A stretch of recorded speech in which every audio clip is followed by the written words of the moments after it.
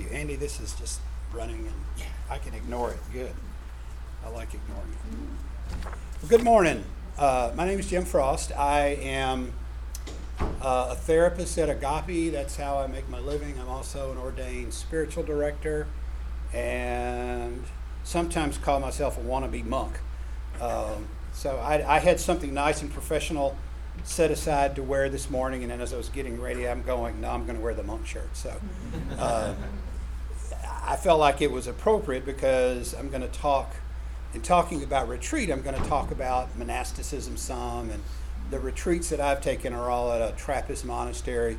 So this shirt was actually given to me by my spiritual director, and it's kind of a favorite shirt. I believe that everybody has a little monk inside of them, and so part of what I'm going to do today hopefully is to stir a little bit up. We'll poke that monk a little bit and hopefully get you guys interested in some of the contemplative stuff. So this class is on spiritual disciplines, and I want to just ask, what are some disciplines that have been talked about previously in previous classes? Confession. Justice. Sabbath. Okay. What have you learned about disciplines so far? I mean, just in general.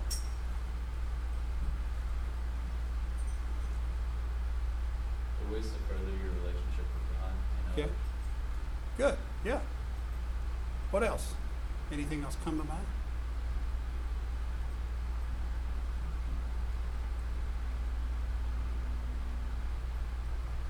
I got to tell you, for a guy who's into all this stuff, I don't really like the word discipline. Discipline to me, and I don't necessarily think about discipline in the sense of being punished, although that's an association with the word discipline, right? To me, discipline always reminds me of something I don't want to do. I am not a very disciplined person.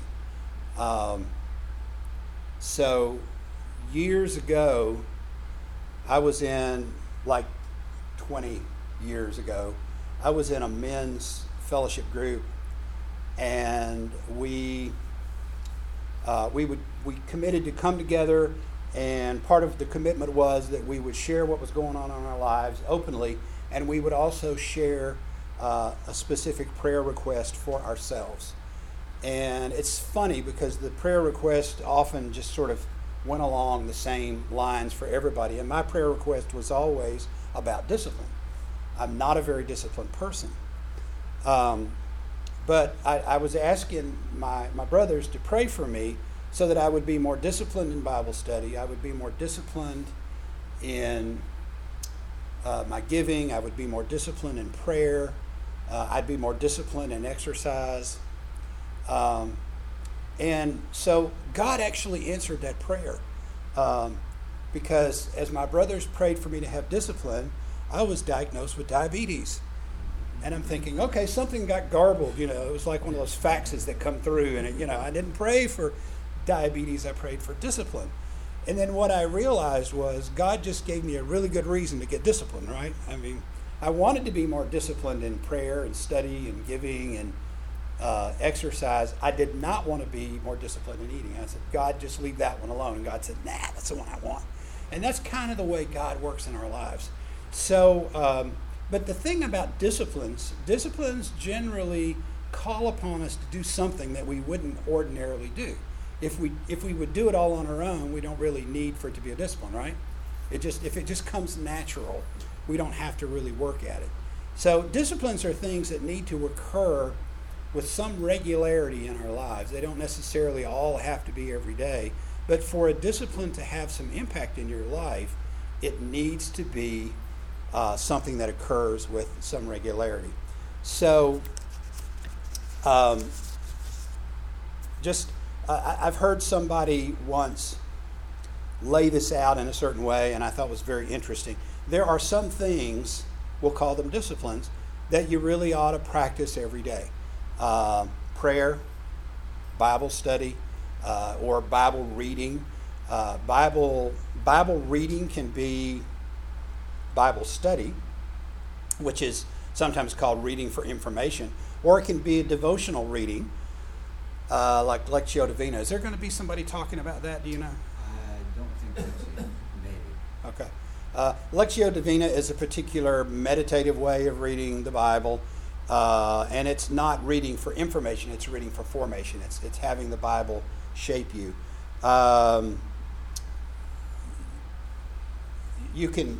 Silence can be a discipline. Silence is something that I try to practice every day as part of my morning routine. Centering prayer is another way to pray. So there's different ways, and it's good sometimes to practice a discipline for a while, and then maybe to change it up and do something a little different. So there are disciplines that you need to do every day. There are also disciplines that you might put in every week, like worship, service perhaps. Practicing some form of Sabbath is a nice discipline. And somebody, I think you said that you guys talked about Sabbath in here. Perhaps a discipline that might occur monthly, like meeting with a spiritual director, for example, is something that I do. I've done it monthly. My spiritual director is so busy now, it's hard for us to get together every month, but we do get together as often as we can. And I'll actually be talking about spiritual direction in here in a few weeks. A service project, perhaps monthly, maybe something quarterly. Maybe that's where you do a service project with some other people. And then it's good to have something that you do annually or maybe twice a year. And an example of a discipline that you might do once a year or twice a year is a spiritual retreat. And that's what I do. I have made a spiritual retreat sort of an annual event in my life.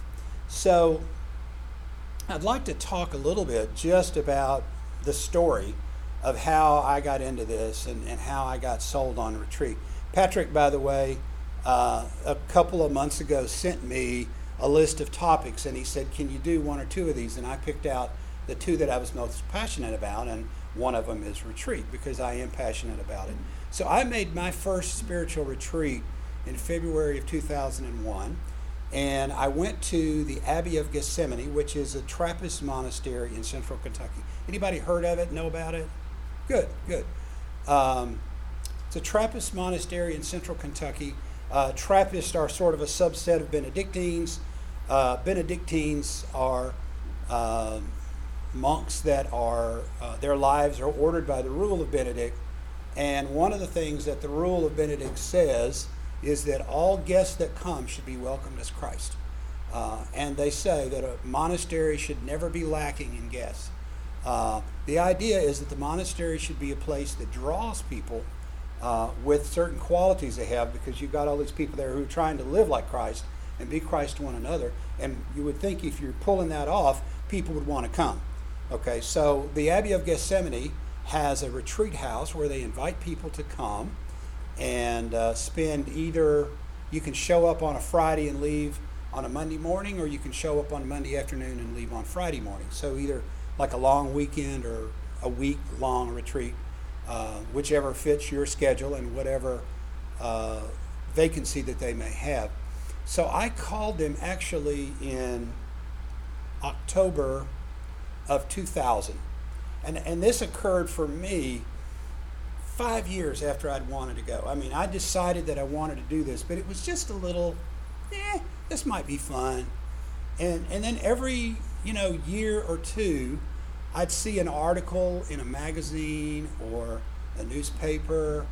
My wife was flipping through Southern Living magazine one day, and there was an article about the monks of Gethsemane and the fruitcake that they make. And my wife says, hey, isn't this place that you've talked about? And I read it, and I go, oh, yeah, I want to go there. But 5 years go by before I call. And so I called them in October of 2000, and they said, we have an opening in the retreat house in September of 2001. So that's an 11-month wait, because guests should never be lacking in a monastery.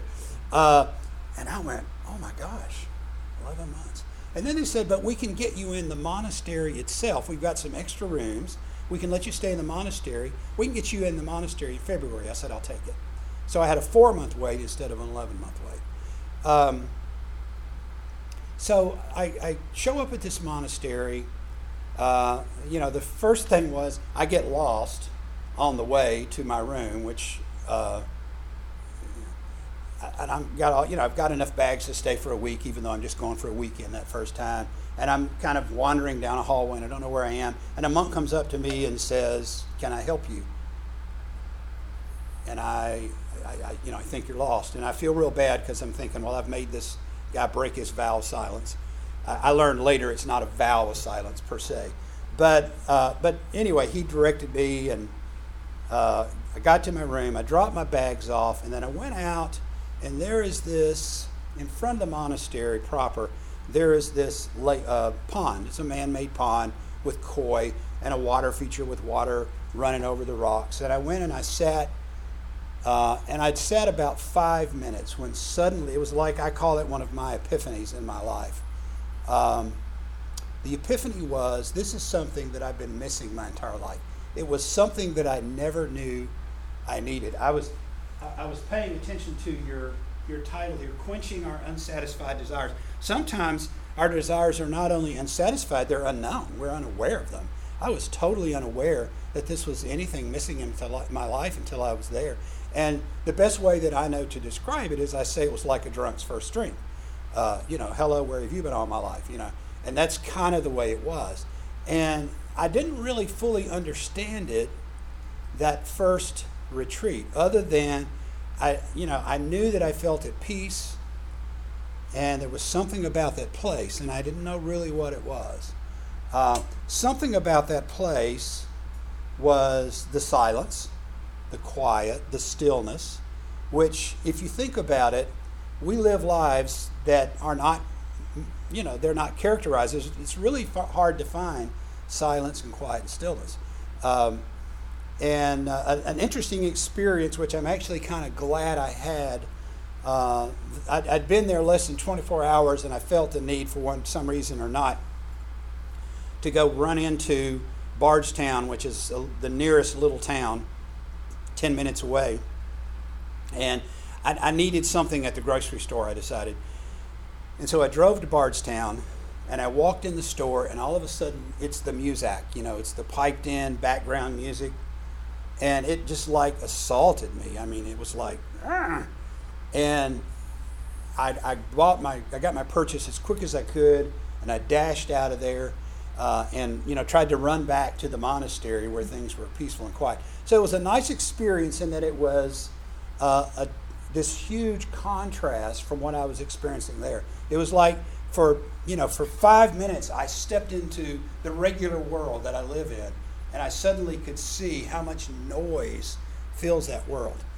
And I recognized that, okay, this is not going to be easy to have more of this in my life. I got home and realized that something which, again, I'd never really paid a lot of attention to. Have you all heard the expression, fish are the last to discover water? You ever heard that expression? I mean, because we really are not aware of that which we're immersed in all the time. We're never apart from it. And so until you step away from it, you really don't know. But I realized that I live with a woman who likes to have television or radio going all the time. She prefers it as background. And so suddenly, I have a very happy marriage, by the way. Love my wife. My wife loves me. But suddenly there's this little bit of tension, And so now, she will tell me, she said, I can always tell when you've been in my car because you've turned the radio off. And that's really true. The first thing I do, if I'm driving her car by myself, I turn it on and the radio comes on and I hit the off button just as quick as I can. I like to drive in silence. And so it was difficult for me to find some ways to sort of incorporate silence in my life. So one of the things that happened after that first retreat was I started getting up much earlier than anybody in my family. And I would have anywhere from an hour to 2 hours, on the weekends occasionally longer, like on a Saturday maybe, a couple of hours where I can sit, be quiet, reflect, meditate, pray, read my Bible. And that practice has changed my life. And it's something that came out of that retreat. It came out of getting out of the pond that I swim in all the time, the water that I swim in, and getting into something else, and recognizing that something else was something that I needed. By the way, so while I was there on that first retreat, one of the things that I was sort of hoping would happen was that my prayer life would improve, because if you go back 16 years ago, I was really struggling with prayer. Didn't know what to say to God. It's a little intimidating to speak to the creator of the universe, And so I thought, well, I'm going to be at this place where nobody talks. And so I'll have nobody to talk to but God. So that'll probably help. Well, it didn't. And so one of the things that I did while I was there, they had a chaplain there, and there's always a chaplain on duty. So they had this old monk, and I decided I'd go in and talk to him, see if he had any, see if he could help. And so I sat down and I talked to this guy, and I said, I don't know, I have a terrible prayer life. I don't know what to say to God. I get intimidated when I try to pray. And he stopped me right about there, and he said, don't worry about it. He said, don't worry about your prayer life, and don't worry about what you're going to say to God. He said, set aside 10 or 15 minutes a day, sit in silence, and just be aware that God is in you. And I smiled and I nodded and I said, thank you very much. And inside I'm really angry. Inside I'm going, okay, buddy, you're not getting it, This, you're telling me not to worry about this, and this is killing me, and I'm looking for the 5-point plan, That's what I wanted, give me a recipe. And he basically didn't give me a recipe other than to just sit and shut up, quit trying to pray, and be still and let God pray in you. And so it was actually the next day that really kind of sunk in, and I kind of gathered what he was trying to tell me. And it really did. I mean, it ushered in a period of just revolutionizing my prayer life tremendously. So here's what I've learned. So that was 2001. For various reasons, I was not able to get back until 2007. So there was this kind of long gap, but I was still practicing those daily, the silence and so forth. And so 2007, I go again. 2008, I had to miss. And then since 2009, I've been pretty much every year. There's a couple of times that I've only been able to get a day trip in, but typically I go and stay for a week or a Monday to Friday retreat. I've discovered that a 3-day retreat, while that's much easier on your schedule and on your life, a 3-day retreat just doesn't do it. I mean, that first retreat, I found that right about the time that I was settling in to the pace and the silence, it was time to pack up and go home. And so the 5-day retreat fits about right for me. So through my retreat and retreats, plural, because I've been going now regularly, again, I was first of all aware that something was missing in my life, and that the something was quiet and peace and silence. It took me a while to really kind of understand that peace and where it was coming from. But where it was coming from was that in that place, it's very easy to feel connected to God. Easy. And so one of the things that happened, there was a guy there that was he was the abbot, or the guy who's in charge, the leader of the monks. He's sort of like their president, except he's kind of the absolute ruler. They don't have a congress, but he's the abbot, the leader, the head of the monastery, and he was the abbot for 8 years. And then when he hit 75, he had to retire, because that's kind of in their charter that you retire from being an abbot at 75.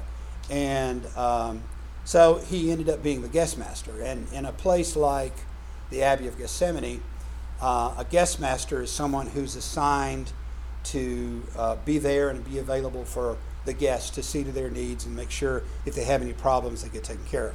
That's his job. And so he's in this office, and the office has a sign on it that says, "Guest master, your knock is welcome." And so, the guy that I talked to, the chaplain before, his health had declined, and he was in the infirmary. I didn't get to talk to him anymore. So I go talk to this other guy. Father Damien. And Father Damien and I actually hit it off. And so every year that I would come back, I would go talk to Father Damien. And just he and I kind of became friends. And so I'd have these conversations with him. And I would say to him, what is it about this place that, God is just so easy to feel here? And Damien would just look at me and he'd say, there's a lot of God in this place. And that was all he would say. It was just like the most natural thing in the world.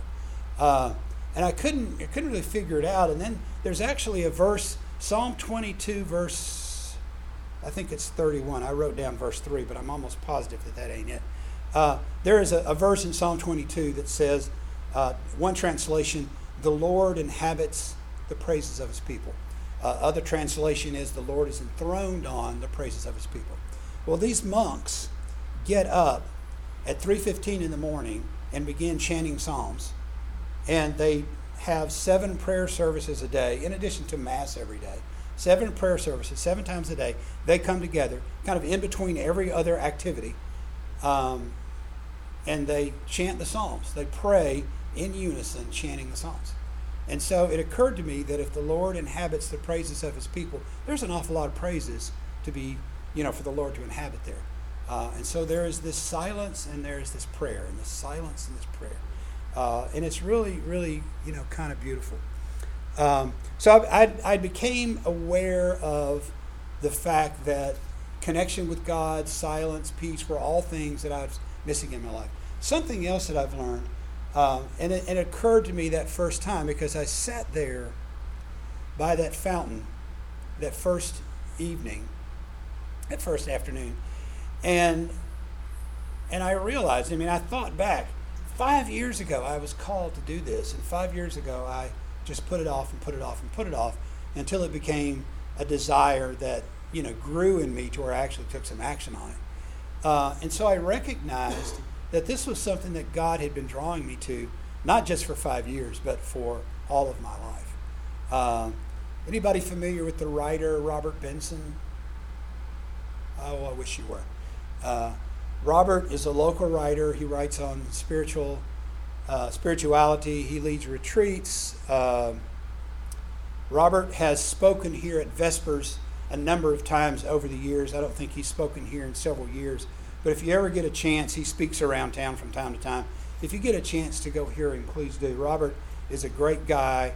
So in one of Robert's books, he writes about an early retreat that he was in which he was completing an exercise. He had been given something to go back and reflect on during his private reflection time. And he wrote this in the book. He said, one of the things that struck me about my road to God was that I had never not been on it. I really like that. In fact, Robert's a bit of a friend, and I was rereading that book, and that line hit me, and I emailed him or texted him, I think, and I said, that line, and he said, he started talking about all the thousands and thousands and thousands of words that he's written and had published. He says, I think I've written, maybe 4 or 5 really good lines, and I think that's one of the really good lines. And I said, this is awesome. But it struck me because it was so true for me too. The recognition that God, when you get away at a retreat and you can be still and quiet and reflect, you can begin to look at how God has been acting in your life all of these years, and you never knew it. You never knew it. Some of you guys are probably parents. Got some parents out there, yay for parenthood. I've got one that's 25. I'm in bed now before he comes home. But when he was little, I did the same thing that you guys do with your little ones, is that I would walk into his bedroom at night where he's sleeping, and I would just stare at him.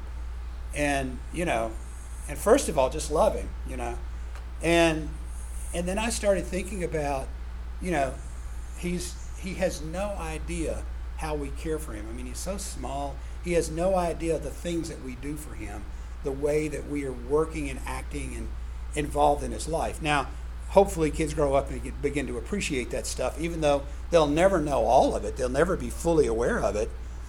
But I began to think about how he doesn't really know that. And then I began to think about how I don't really know all the ways that God has been acting in my life too. But that retreat at the monastery enabled me to step back and reflect and pick up on that a little bit. I've learned, and so there's a little saying that I came across which I really, really like. The saying is, that which you are seeking is causing you to seek. That which you are seeking is causing you to seek. So it's this idea that God is always drawing us. I also learned more about myself through retreats. Now, there's a confession here. So somewhere in, about halfway through my retreat habits of going to retreat every year, my confession is that it was very easy for me to feel a little spiritually superior. After all, I enjoy going off and, spending a week in silence with God. How spiritual is that? And through repeated retreats and through God working in my life and in my head, I came to recognize that one of the things I like about those retreats is that nobody asks anything of me while I'm there. I'm a therapist. I work for a not-for-profit agency. People ask me for things all day long. I mean, people come into my office and say, I need this done this afternoon, or can you write this letter for me by tomorrow? Not to mention the appointments that are scheduled on a regular basis. And then I come home and my wife says, I need you to fix the blah, blah, blah, So anybody here attend any of the Enneagram conferences that we had? Okay. So if you know anything about the Enneagram, I'm a 5. Anybody want to confess to being a 5? There we go. Brother 5. So one of the things about 5s, and so I knew this about myself before I knew it about 5s. One of the things about 5s is we're always kind of checking our battery levels and always kind of like very sensitive to any sort of energy that anybody asks of us. So we're always kind of trying to protect the energy source. And so I recognized, I'm just being a big old fat 5 while I'm here at the monastery. But at that monastery, the monks do not ask you to do anything. They will treat you like you're Christ. So they give you a comfortable room to yourself. They give you 3 hot meals a day. They give you a couple thousand acres to wander. There's a library there for you to listen to books or look at books, read books if you want. You can participate with them in their prayer services if you want. They'll even tell you the kitchen is always open. If you feel like a bowl of Rice Krispies at 2 o'clock in the morning, come down and have a bowl of Rice Krispies at 2 o'clock in the morning. They do ask a couple of things, one of which is they ask you to respect the silence. Easy to do because that's why I'm there. And they ask you to not take dishes back to your room. I mean, that's it. They don't even ask you for money. Now, a lot of retreat centers, virtually every other retreat center that I've seen, will either have a fee, something they'll call a room rate, or they'll have a suggested donation per the time that you're going to be there. If you're going to be here this long, this much. If you're going to be here at night, this much. The monks of Gethsemane don't even do that. They have a table in the dining hall with a little register where you can sign in if you want to. You don't have to. And by that table, there's a sign and some envelopes. And it said, if you would like to contribute to the cost of your stay, put some money in an envelope and drop it down the chute. Nobody knows if you put $10 or $100 or $1,000. Nobody knows. They don't ask you for money.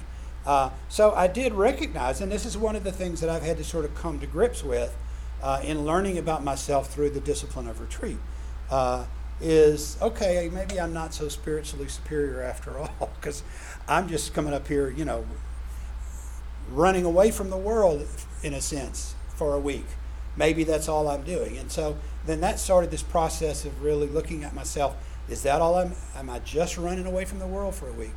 And so then that began to make me dig into another level of really, trying to have some intentions to my retreats so that I get something out of them.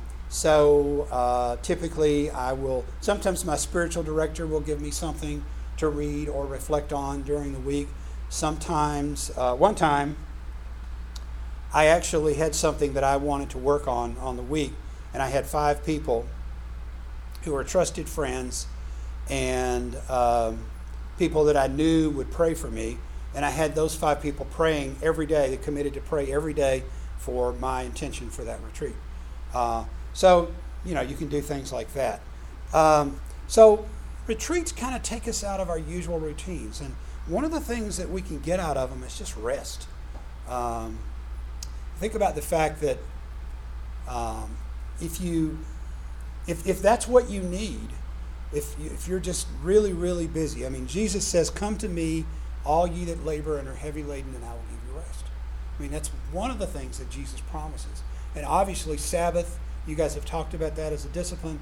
We need regular Sabbath in some ways in our life, regular periods of rest. You might think of Sabbath almost as a little mini retreat, a little every week, stepping out of the routines of that week, right? I mean, a Sabbath, if you really practiced it, there are things in your life every day that you will not, you'll not be doing. Whether the Sabbath involves not working, really not working, whether it involves being still and quiet and study, whether it involves, for the Sabbath, we're going to turn the cell phones off and we're not going to fire the computers up. Whatever. You're stepping out of those usual routines and you're giving yourself some space for things. We sort of turn off the autopilot. One of the things that's been really helpful to me in my retreats is journaling. I have tried to establish a discipline of journaling in my day-to-day life. Haven't really been able to keep it going with any kind of regularity. There are people who do that, and they always get something out of it, and it's a great practice. And it's one of those things that I really kind of feel called to trying to be more disciplined about. It would be truly a discipline for me because I have to overcome some inner obstacles to make myself do that. I've done it some. But when I'm on retreat, it's very easy for me to journal because I don't have all those other demands on my day. I can do whatever I want. These are kind of silent, unstructured retreats. And I've noticed that when I journal on retreats, that suddenly I become more observant, more aware, because I am going to sit down at the end of the day and write about this. Suddenly things kind of catch my attention more, and I begin to just naturally reflect on them more. And so that's a great little discipline too. And I'm so glad that I do that when I go on a retreat, because I've gotten a lot out of going back through my journals from my retreats and reading them again and again and again and again, because I pretty much have never come away from a retreat that I didn't get something out of it, that I didn't learn something, that I didn't feel like it changed me in some way. So just to kind of talk about some things that you get out of retreat, and I got this nice little alliteration thing going here. Rest, we talked about, maybe the most important thing. But if nothing else, I'm just stepping back from the demands that assault me all the time in my regular life. Refreshment, and for me, that's greater awareness of God, greater awareness of myself, greater awareness of my deep desires. Sometimes you just have to be still to be in touch with that because of the pace that we live at. Reflection is something that I do when I'm there. I reflect when I journal. I reflect in writing, obviously.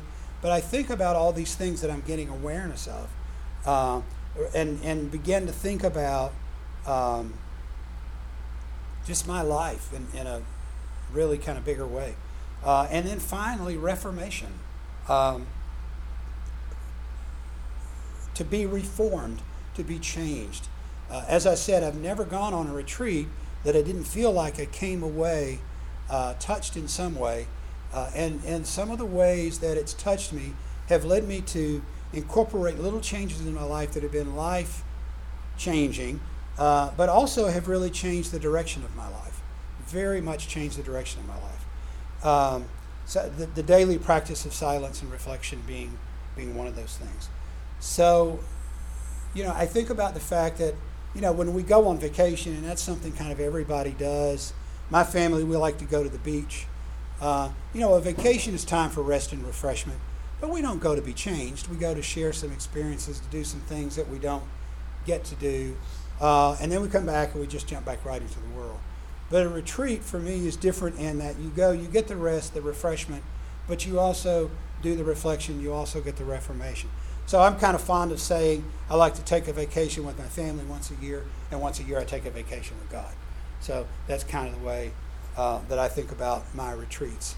So retreats can be, anybody been on a retreat? Yeah, a couple folks. Retreats can be structured or unstructured.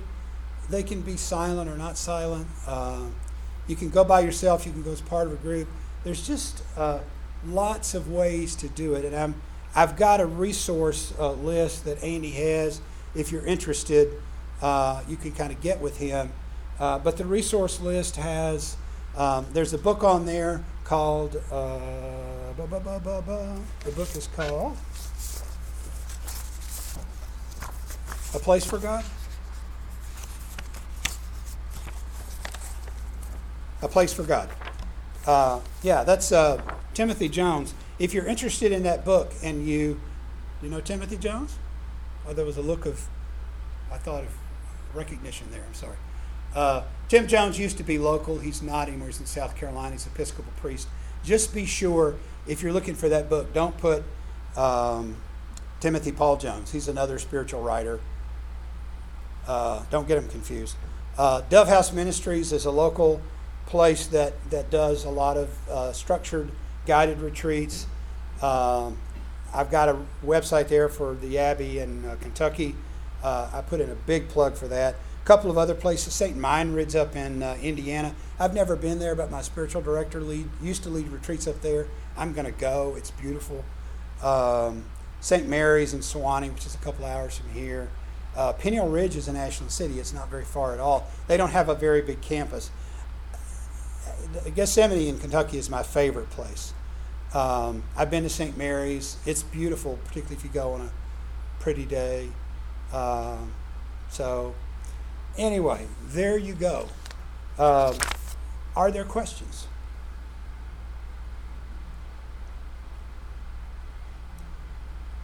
Yeah. I just share something about retreat that stuck with me.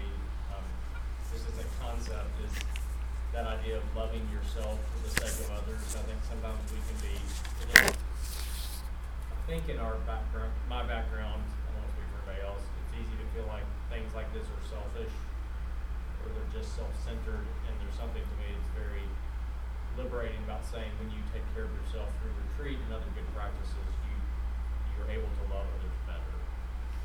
Absolutely. And in the Gospel of Mark, chapter 6, there's a point where it says the disciples were so busy they didn't even have time to eat. And Jesus gets them and he says, "Come away with me by yourselves to a quiet place so we can rest." And so a lot of spiritual directors and retreat leaders will use that verse as sort of a theme. St. Bernard, who was one of the reformers in the Benedictine tradition, and I'm not sure when Bernard was, but he has this teaching that he does called the 4 degrees of love. The first degree is love of self for self's sake. It's the selfishness that we all start with. Little kids love their parents, first of all, because of what their parents do for them. We love God, first of all, because of what God does for us. And then there's love of God for God's sake, meaning that we grow to this point where we understand who God is and we love Him, whether He gives us anything or not. And I think I've left one out. Love of self for self's sake, love of God for self's sake, love of God for God's sake, and the final degree of love is love of self for God's sake. But it's exactly what you're talking about. Yeah, that's great. For those of you that might be interested in going to the Abbey of Gethsemane, don't try it. I don't want you to compete with me for bed space. No. I do advocate for it quite a lot. They don't have 11-month waits anymore. They have a retreat house, which men or women can stay in. They have the monastery. Basically, the monastery itself could house somewhere in the neighborhood of a couple hundred monks. They only have about 30 active now. They're all old, I'm afraid. So they've got one wing of the monastery that's just devoted to guests. Men can stay in the monastery, but not women. But what they do now is they only open up about a 4-month window. So July the 1st, they opened up October. Sometimes if the calls are a little low, they might open up one more month. But so basically, you kind of figure out when you want to go and then look at when that window opens up, and then you can now email them. They've actually moved into the 20th century. You used to have to call them. Now you can email them and get a retreat that way. So, all right. Well, thank you guys. I appreciate your interest. If you want some of the resources, check with Andy. He's got the list. Thanks. Thank you so much.